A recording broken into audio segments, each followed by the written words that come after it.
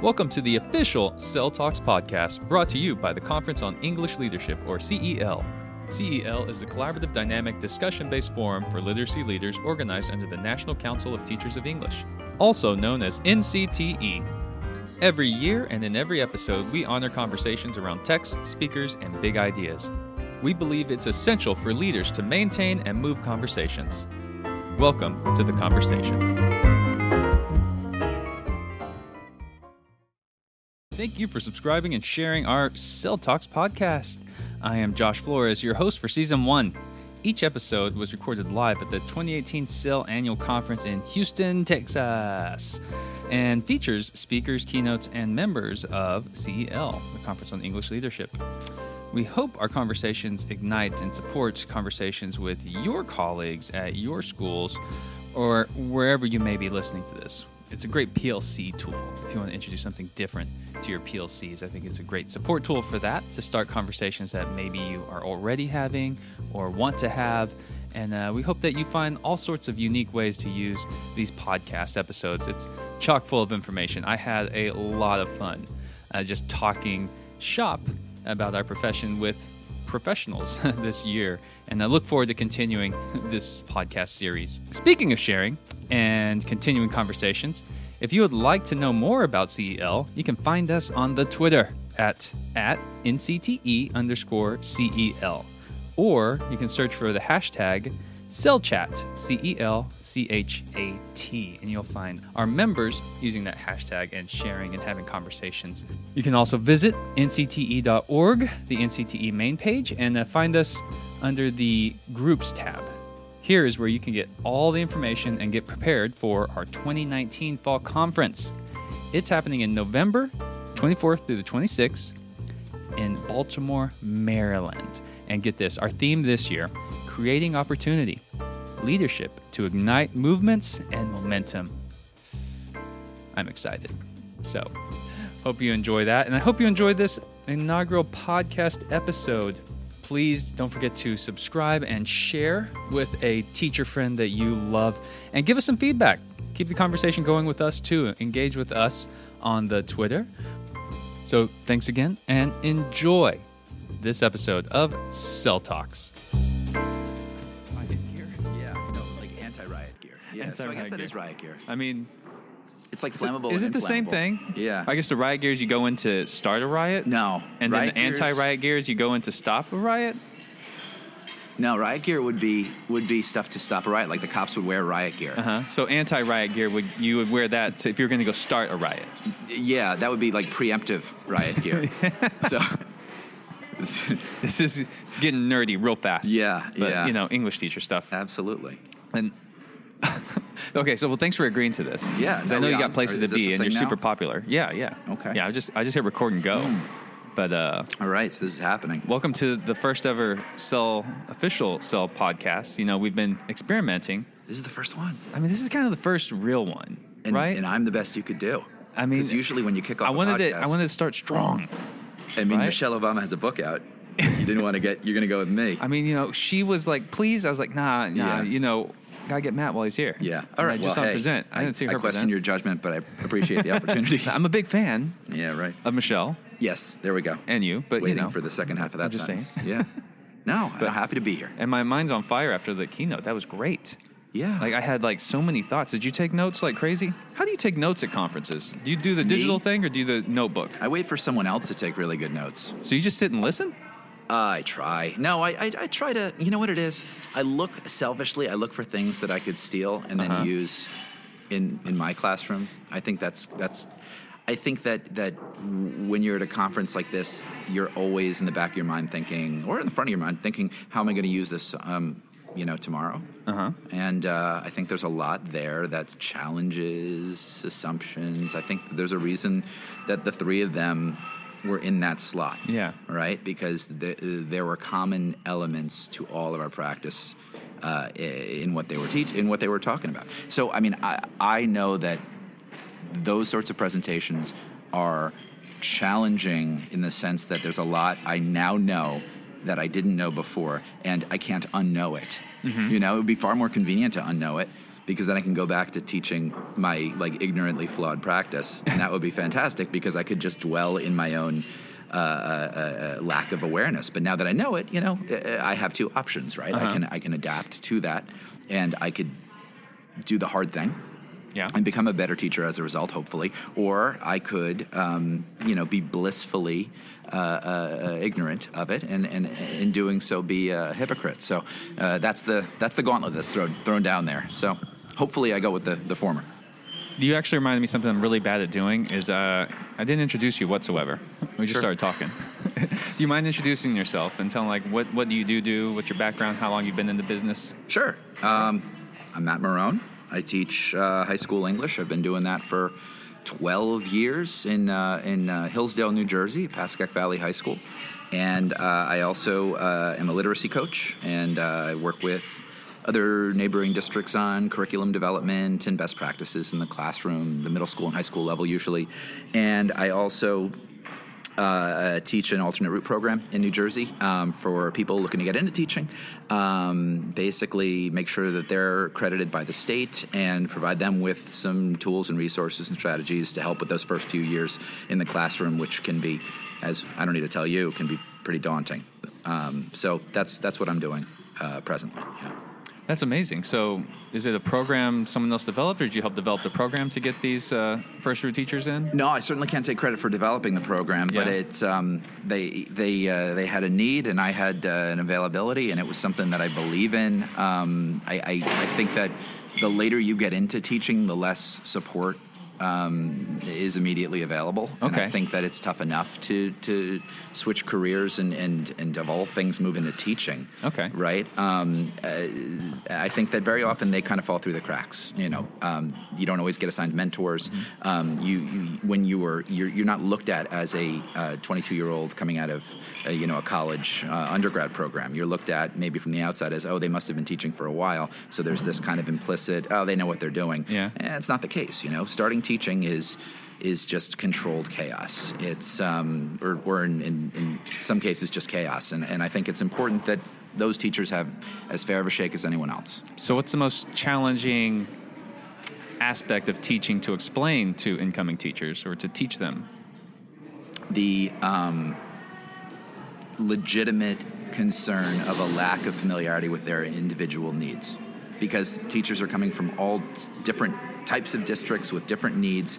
And so when I'm talking to, let's say, a first-year music teacher about their experience and giving them strategies, and then they turn around and tell me that their district can't afford to replace the instruments that are all broken, there is clearly an awareness gap there, and that's something that I have to adjust to. And I have to be a little bit more humble, to be honest with you, and check a lot of the assumptions that I have about their individual experience. So it really forces me to see the student, but in this case the teacher as well, as their own person in their own ecosystem, rather than just kind of, here's what first or second year teachers experience as a boilerplate kind of assumption. So, yeah. Wow, so you don't even have like the curriculum set up. Like you get to know their individual challenges first, and then you use that to kind of guide your instruction with those first-year teachers. Well, they are the curriculum. In the way this program works, they are bringing their real-life situations, and I'm bringing mine, and I'm sharing how I would address them.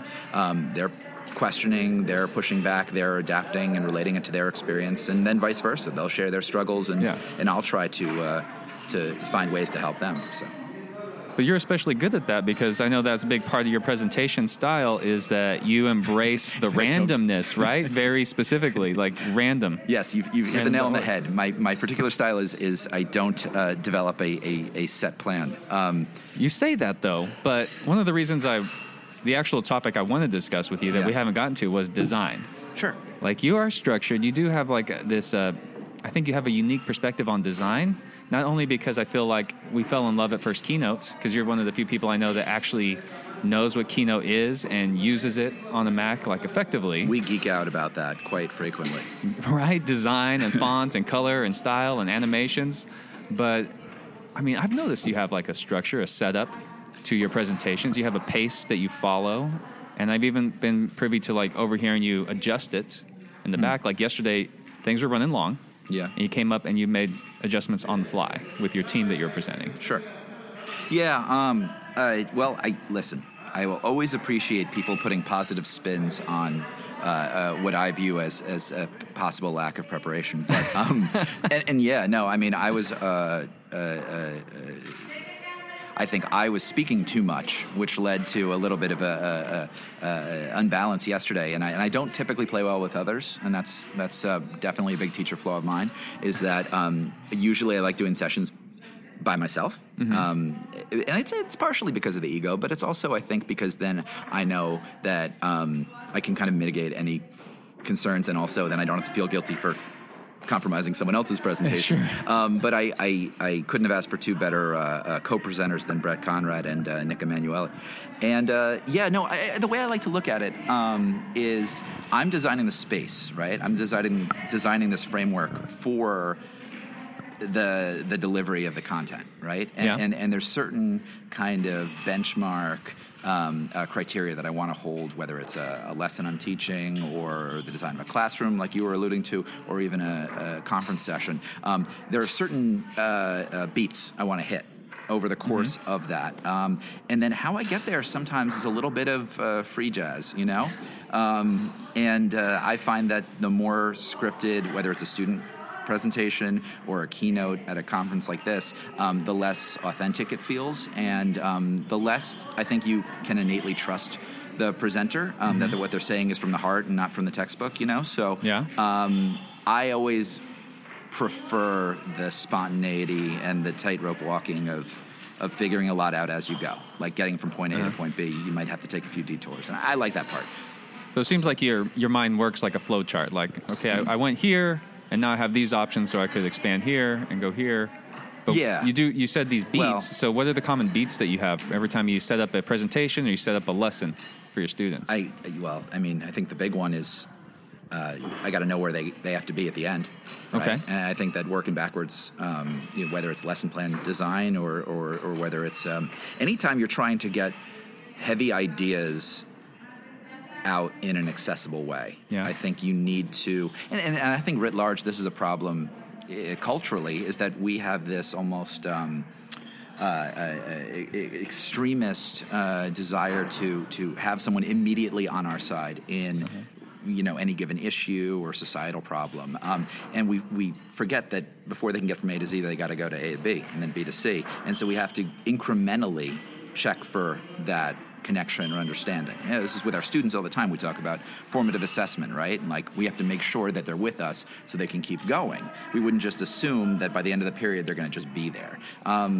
With a keynote or with a conference session, it's the same thing. If you're not seeing that empathetic nodding in the room, you better follow up and find out why, and adjust your presentation accordingly. If you see everybody is taking out their laptops not to tweet out something that's going on in the session, but because they're bored, they made a choice to be there. That's a commitment of their time equity. They could have gone to a lot of sessions, and you don't want them thinking about all the other sessions they could have gone to.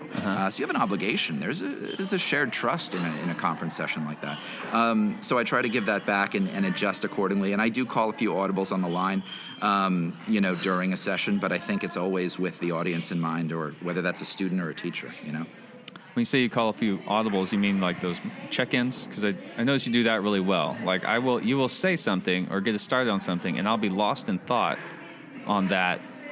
But you do that teacher voice thing really well, where you don't yell, you don't even have to make wild gestures. I do as a teacher, but I don't know, for some reason your tone is that you say it in a way where I have to lean in and really focus on what your words are. And it always brings me back. Like you do these brain check-ins and then check-outs. Like I check out to do whatever you assigned us, but then you're able to bring the audience back in too with something funny, a beat. I appreciate it. They say if you can reach one person, that's so I check that box. Okay. No, I mean, it's what I tell my kids, and it's what I tell people who it's their first time presenting at a conference, and they're just the beads of sweat are forming. It's just you're just having a conversation. right? And that's all it is. Admittedly, a one-sided conversation, but we're all choosing to be here. We're just, we're all people.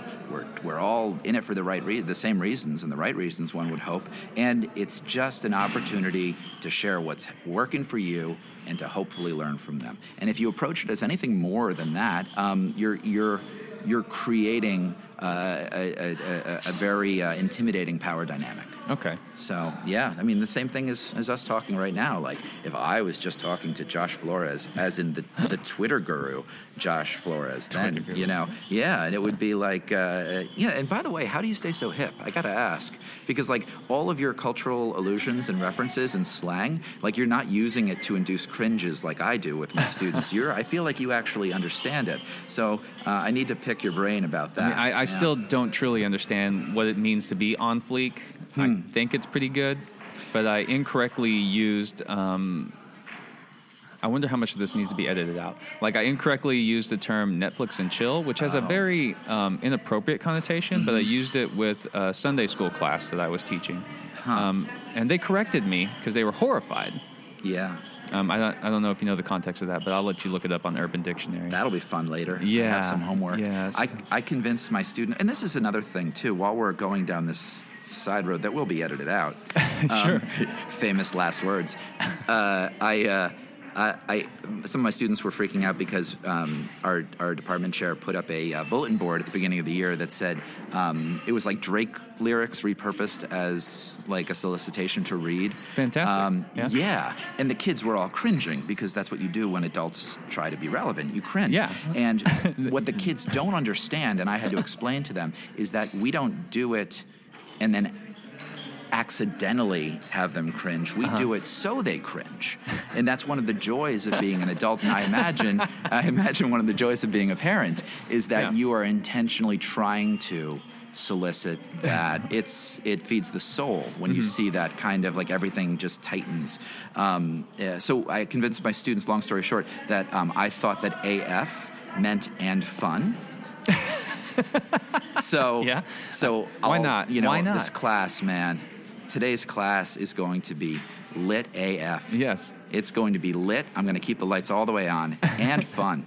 And just watching just it's like a mix of pity and shame that I try to foment in my classroom. I find that that's most conducive to learning.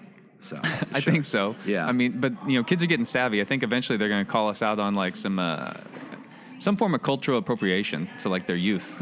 Like their language, just age right? appropriation. Yeah, age appropriation. Yes. There it is. Absolutely. Like you're taking our slang, you're ruining it. Then we have to go create new slang words, and then you're going to ruin those. Well, you have to keep in mind, though, this is all said through the vessel of me wearing, like, page 47 of the J. Crew catalog, so they don't really need to worry too much about having their style copped. But you're hip. I mean, for those those in the Twitter world, though, like if you need some like connections, if you don't know Matt, you're like the white Mr. Minor. Thank you. Right? He presented at Cell, and he was amazing. He's very engaging too. Sure. Like, I don't know, do you skateboard like he does? That's how I connected to Mr. Minor. We're both skateboarders. No, I've skateboarded once. Okay. Well, that should tell you everything you need to know. One time, snowboarded once too. So I just snowboarded once. Not for me. No. Not into that. No, I mean, Twitter is taking some weird twists and turns lately. I've been actually on Twitter a lot less. Lately, I think it's becoming kind of toxic. It has. Teaching-wise, it's okay. It can get a little didactic, but it's okay. But I worry about the effect in a broader sense. And I've been. We're going to talk about design. I don't know if we're talking about. I'm going to come back to that because I do have like one other thought on that. But I mean, but my concern with Twitter right now is that I'm seeing more and more that my students are unwilling to voice their own working through of an issue in society because they're so afraid of being vilified or called out for being wrong. And I think that we need to remember that our classrooms are places to hash out our thoughts. We talk about safe spaces a lot, which are fundamentally important, but we also need safe spaces to work through our thoughts. And to me, right now, Twitter and, by proxy of its kind of call-out nature right now, I worry that people aren't able to explore ideas and as a result are just not engaging with certain really challenging ideas. So I've soured a little bit on Twitter. But again, I think that's because adults got on Twitter and they ruined it. They started using it for adult purposes, and now it's not a place where you can just share photos and maybe like, here's what I'm thinking, here's an opinion, but you could be attacked and want to get people requires your evidence and citations on it. It's like, man, they took that over, so now I got to go to this, what is it, the Snapchat, so then my stuff can be deleted immediately. Yeah, well, I still think this is where we reveal that you're far less paranoid than I am about some things. And to me, just the whole nature of having something that you can only say in X amount of characters is really, inherently encouraging very blunt, broad stroke, binary assumptions about things, things meant to get liked and retweeted rather than contemplated. So, I am concerned about the fact that what happens when we turned into a country of opinions that could all fit on bumper stickers, Right. You don't know this goes back to your design. This is what I was coming back around to. Sure. On top of design. If you can tie this back together, you're better than I thought, Josh Flores. I'm telling you, you have this, you stated you start with the end in mind. So you have this goal you want to reach with whether you're presenting to adults, incoming teachers, or your students. Sure. Standards based or whatever, you probably use the standards. But you start by having a conversation and getting to know your audience. And you build that relationship, that professional relationship, teacher-student relationship, expert-audience relationship, and then make the connections along the way. That's how, after this conversation, I'm seeing your design work. So you start with the standard, or you start with the standard in mind, but you get them there by building that relationship. Yeah, we're not algorithms, we're not websites, we're not worksheets. There's a reason why there needs to be a human element in teaching, and it's very hard to learn from someone if you don't like them and you don't respect them. And having spent many years as an unliked, unrespected teacher, I think you ultimately, it dawns on you that you're not just transferring metadata. You are engaging in a very vulnerable action, which is accepting that you're going to leave this room a different person than you were when you came in. And that's what you do every time you walk into a classroom and every time you walk into a session. You're saying, I am open to the possibility of being different in some way. And that is a very fragile experience. And being unwilling to respect and acknowledge that fragility is insensitive, but it's also disrespectful.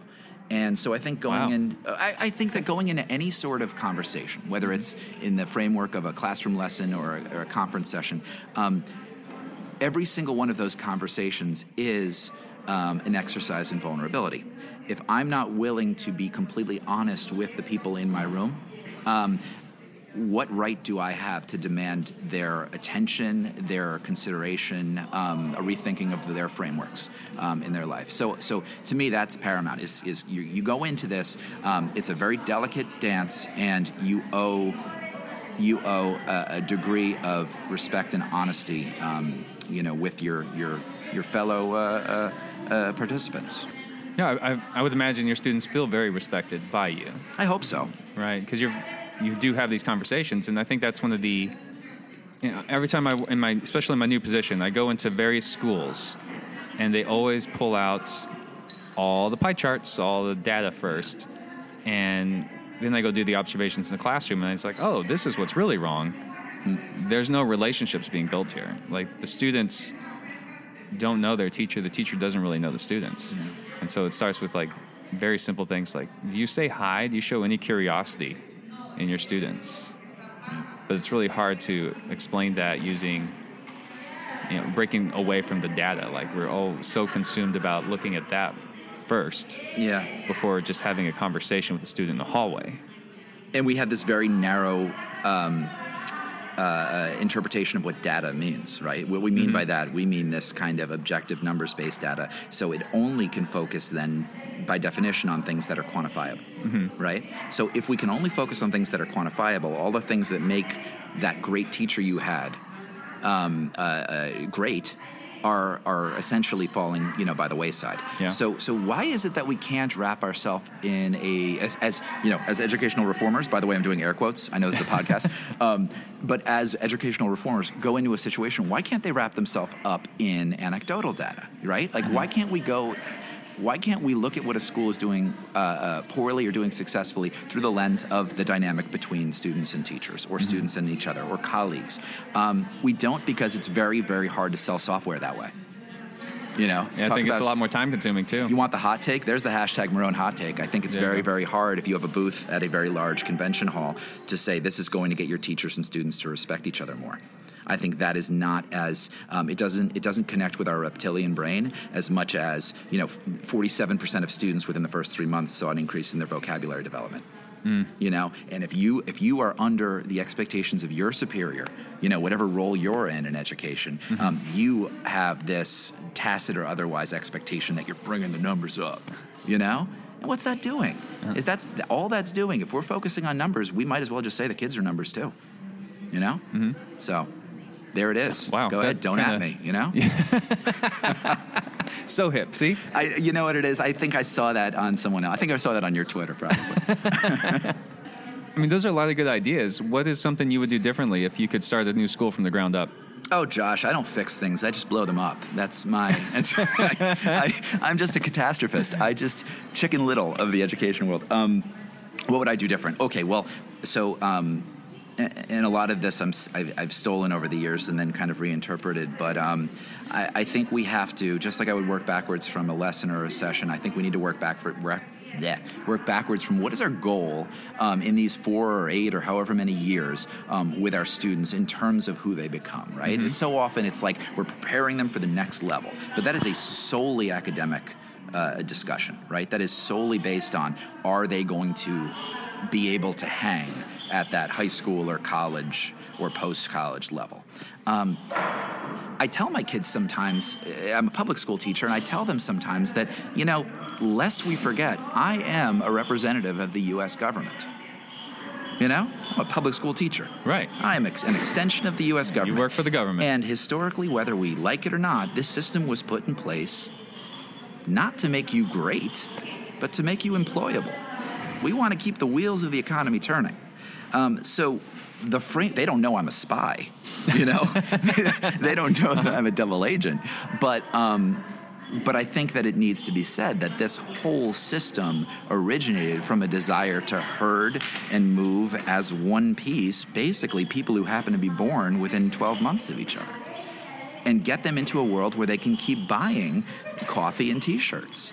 And how are we going to put them in a position where they can make just enough money to buy those things, right? So when we can look at some of our interactions and some of our roles as teacher and student as through this framework of why are we even here in the first place, right? Start questioning some of the fundamental elements of education, public education, the power dynamic between teacher and student. Why is it that we, just like when we get out of school, we're chasing the shiny objects, in school we're chasing the reassuring and maybe even validating grades? Why is it that any of our quote-unquote high-performing students will feel less about themselves because someone wrote a different letter on a page? These are the systemic flaws and inequities that we're seeing every day, no matter where you are, what district you are, what the demographics of your students are. We're seeing our students beholden to something that is fundamentally arbitrary, right? There is no objective reason you can't have a school prioritize kindness over academic performance. We don't have any schools that do it. And I'm stealing from Ken Robinson here, but we don't have any schools that do this, but there's no objective reason they can't. It's just that we're beholden to generation upon generation of this is what school is. So yeah, when we talk about disruption doesn't mean giving our students choice of 2 books instead of 1. Disruption means rethinking the very paradigm of what school is, right? Like, who are we in the classroom? What is it we're trying to get across to our students? And what are the conduits through which we get that information out there? What does it look like, Josh? I don't know. And I know the irony of that because we're supposed to be talking about design. But I know that what we're doing for so many of our students isn't working. Yeah. And it's burning teachers out, and it's pissing kids off. I don't know where to go from that. That was great. Like I said, I'm just blowing things up. I'm not building them back. Well, my favorite question is always to ask, like, what's an aspect that needs to be disrupted in education? I think you put it in there. Like, I feel like you would design a school where kindness is the focus. And you'd accomplish a lot, and you would pump out a lot of not mediocre, not average human beings. I think we forget sometimes that our kids cannot leave. Mm-hmm. You know, it's a very simple thing. No, but it's odd. Like, I get to be there, but they pay me, right? They cannot leave, and they are obligated legally to be there. And if we took any adult and we legally obligated them to be somewhere that was painful every single day, they would be a prisoner. Mm-hmm. Right?